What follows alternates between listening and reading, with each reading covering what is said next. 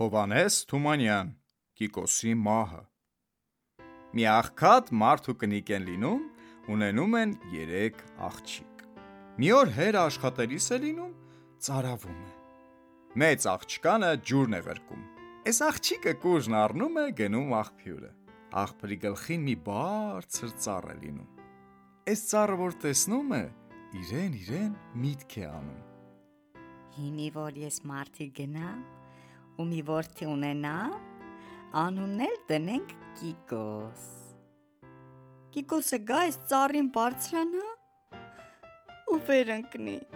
քարովը դիպչի ու մեռնի։ Վայ Կիկոս ջան, վայ։ Տեղն ու տեղը ծառի տակին նստում է, սկսում է սուք անել։ Գնացի մարդի, ունեցա որդի,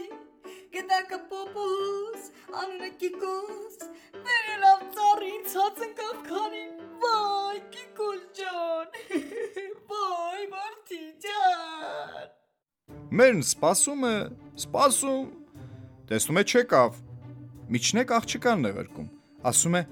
Գնա մի տես քույրդ ինչի ուշացավ։ Միջնեք աղջիկն է գնում։ Մեծ քույրը, որ հեռվից տեսնում է, ձեն ավելի է բարձրացնում։ Արի, անբախտ մորքուր, տես քո Կիկոսն ինչ եղավ։ Ինչ Կիկոս։ Բայց ես ասի, գնացի մարդի, ունեցա որդի, գդակը պոպոս, անունը Կիկոս, վերելավ ծառին, ցած ընկավ քարին, վայ Կիկոս ջան, վայ որդի ջան, վայ Կիկոս ջան, վայ։ Գոռում է միջնեք քույրը, նստում է մեծ քրոջ կողքին ու սկսում են միասին սուք անել։ Մերն սպասում է, տեսնում է չեկան, պստիկ աղջկանն է ղրկում, ասում է. Աղջի, մի գնա տես քույրերդ ինչ եղան, գնացին հետ չեկան։ Հիմի պստիկ աղջիկն է գնում է, տեսնում 2 քույրն աղբրի գլխին նստած, լաց են լինում։ Քանչիկ լացելում։ Մեծ քույրը թե բաց չես ասիլ։ Գնացի մարդի, ունեցա որդի, գդակը պոպոս, անունը Կիկոս, վերելավ էս ծառին, ցած ընկավ քարին, վայ Կիկոս ջան, վայ որդի ջան, վայ քո մորքին, Կիկոս ջան, վայ։ Սա էլ է գլխին տալիս ու մյուսների կողքին նստում ձենի տալիս։ Մերն սպասում է, տեսնում է աղջիկները չեկան, ինքն է գնում։ Հեռվից իրենց մորը տեսնում են, թե չէ, 3 աղջիկն էլ կանչում են։ Արի անբախտ տատի,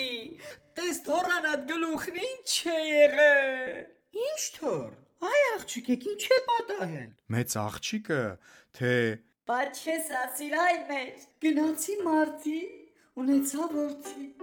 գդակը պոպոս, անունը Կիկոս, վերելավ ծառին, ցած ընկավ քարին,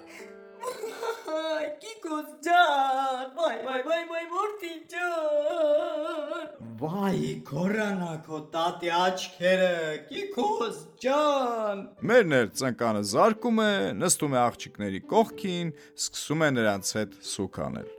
Մարդը տեսնում է կնիկն էլ գնաց աղջիկների հետևից ու սա էլ չեկավ։ Ասում է. մի գնամ տեսնեմ ես ինչ պատահեց, որ սրանք իրար հետևից գնացին, մնացին աղբրումը։ Վեր է գնում։ Կնիկն ու աղջիկերքը հենց սրա գլուխը հեռվից տեսնում են, թե չէ, ձեն են տալի։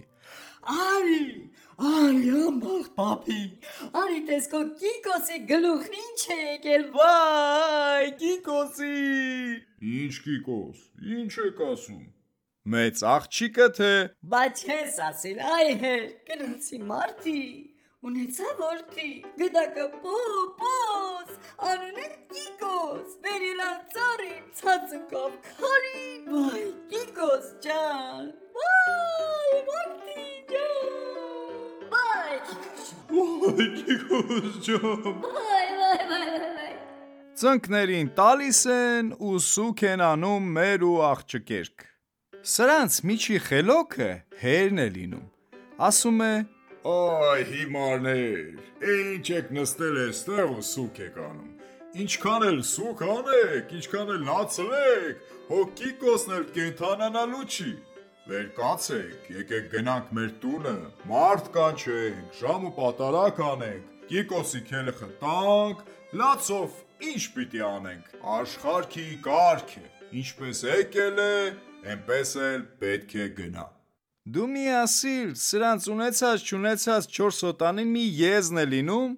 ունեցած փոշին էլ մի քթոց ալյուր։ Գալիս են, էս եզը մորթում, էս մի քթոց ալյուրն էլ հաց թխում, ժողովուրդ են կանչում, ժամ ու պատարակ են անում, Կիկոսի քելեխն ուտեցնում, որ նոր